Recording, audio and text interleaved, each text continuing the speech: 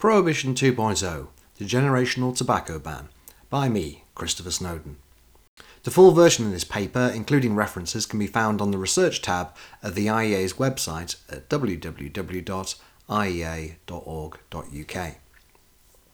The last 20 years have seen the UK government introduce increasingly coercive anti-smoking measures, including some of the world's highest tobacco taxes. Despite strongly discouraging smoking, the government has always respected the right of adults to consume tobacco, and has always pursued policies that are at least nominally evidence-based. The policy of incrementally prohibiting the sale of tobacco represents a departure from these principles. Under plans laid out by the Sunak government, nobody born after 2008 will ever be allowed to buy any tobacco product, including cigars, pipe tobacco, snuff, and even cigarette papers. This would mean that in a decade's time, a 26-year-old would be able to legally buy cigarettes, but a 25-year-old would not. Eventually, tobacco sales would be subject to total prohibition. The New Zealand government legislated for a similar ban in 2022, but its impact has yet to be seen as it has not yet taken effect. Arguments for a generational ban. Number 1. Most smokers start when they are young. Anti-smoking campaigners have traditionally argued that most smokers have their first cigarette when they are too young to make a rational choice. They used to say that 2/3 of smokers started before they were 18, but this is no longer true, and so the rhetoric has changed.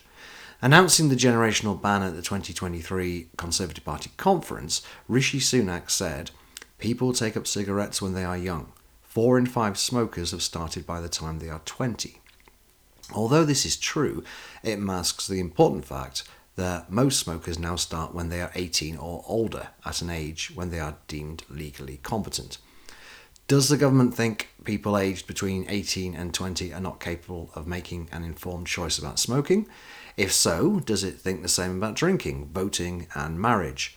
Perhaps the government does not think adults are ever old enough to smoke. If so, it should explain why.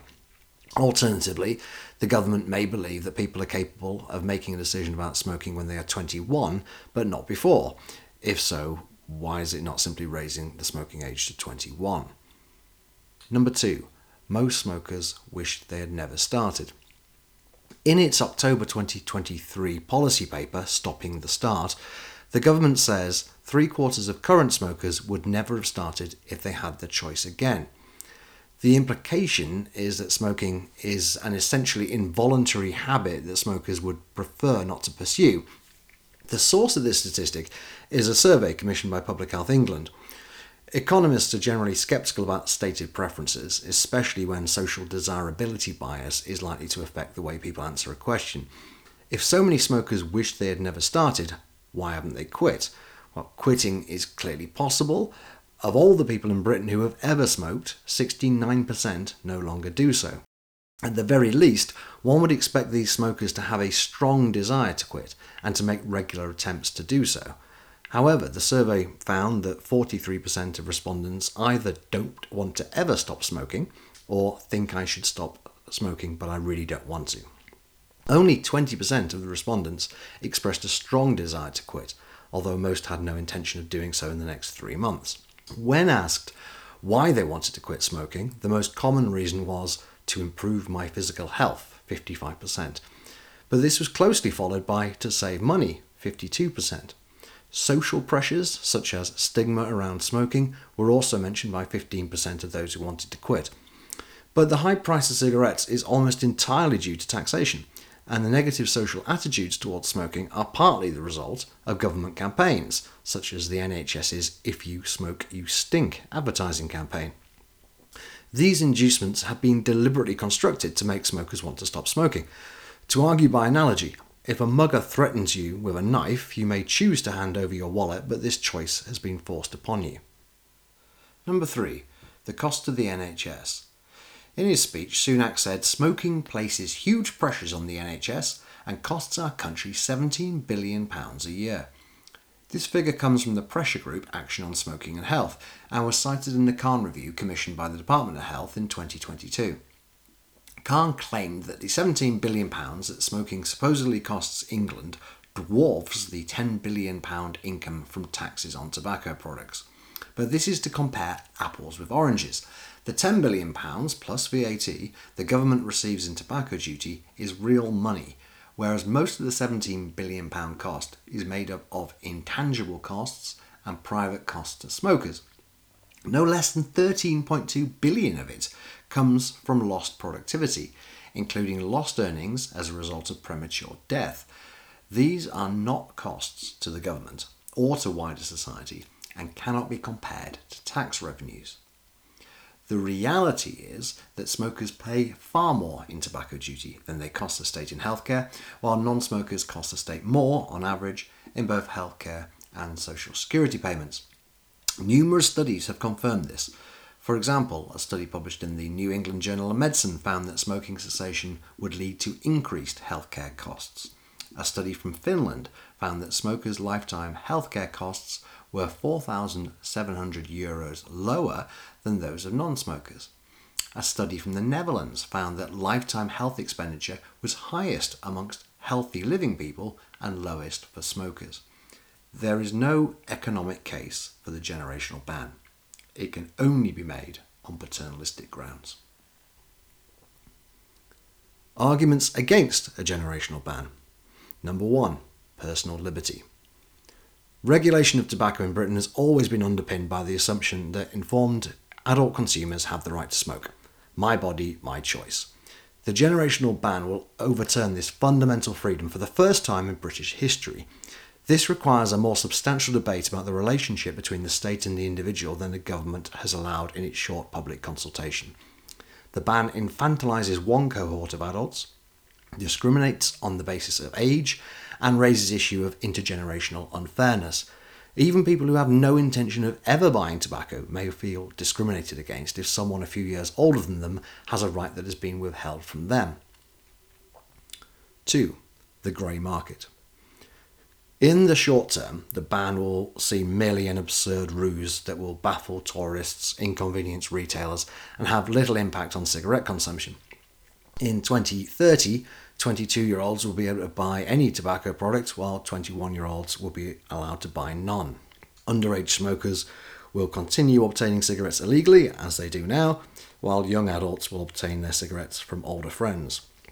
It's unlikely that many people will feel guilty about buying tobacco for consenting adults. This will lead to a grey market in sales between friends that will gradually expand as the years go by. Number 3. Black market.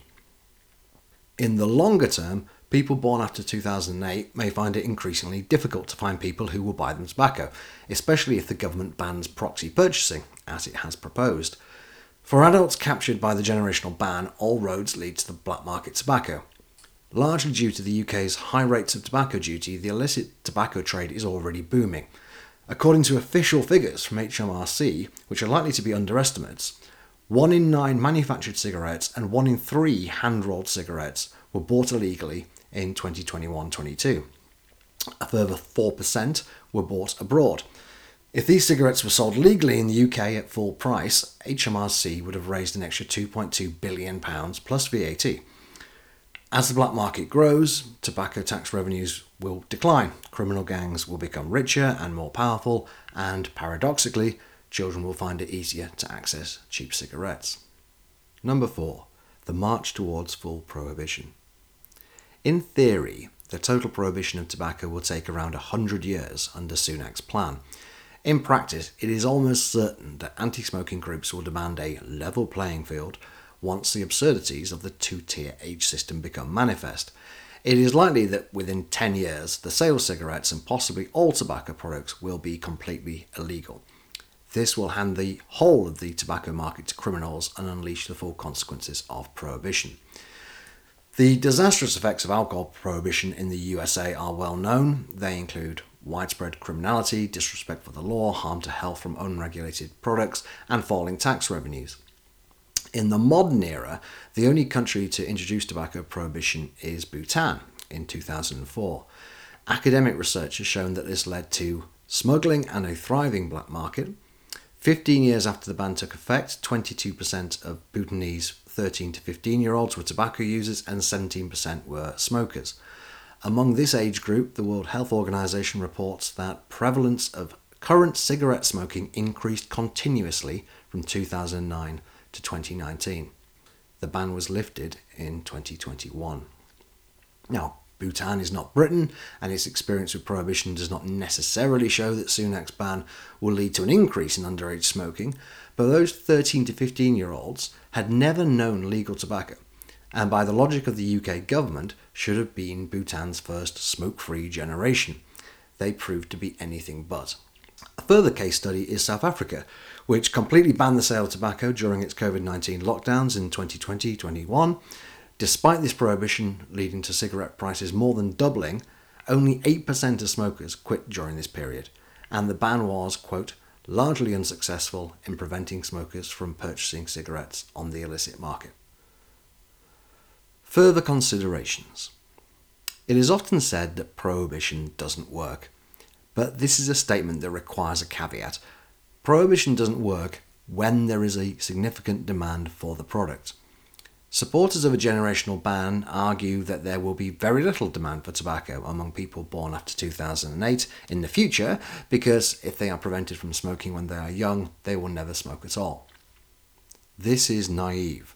The same argument was used to raise the smoking age from 16 to 18 in 2007.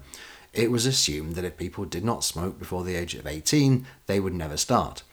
That law has been well enforced, but it has not created a smoke-free generation. Instead, most smokers now start between the ages of 18 and 24. Some adults clearly want to smoke tobacco, and that is unlikely to change in the future. A smoke-free generation is no more likely than a cannabis-free generation. A more plausible claim is that e-cigarettes and other low-risk nicotine products are driving down smoking rates so rapidly that demand for tobacco will soon be minimal. This may be true, but if so, it raises the question of why a generational ban is considered necessary. Why not allow cigarettes to become obsolete through market forces? The problem with this argument is that the government is threatening to not only ban cigarettes, but to also clamp down on safer alternatives to smoking. It wants to include heated tobacco in the generational ban and has proposed new bans on e-cigarettes, including a ban on disposable vapes and a ban on e-cigarette flavours. Many smokers will feel they have nowhere to go but the black market. Conclusion. Prohibition has a bad name for a good reason. The generational ban on tobacco is very likely to create all the social, economic and legal problems associated with alcohol prohibition, albeit incrementally at first. The government is essentially opening a new front in the war on drugs and leaving future governments to deal with the consequences. This has been Prohibition 2.0, the Generational Tobacco Ban, written by Christopher Snowdon, November 2023, and published by the Institute of Economic Affairs.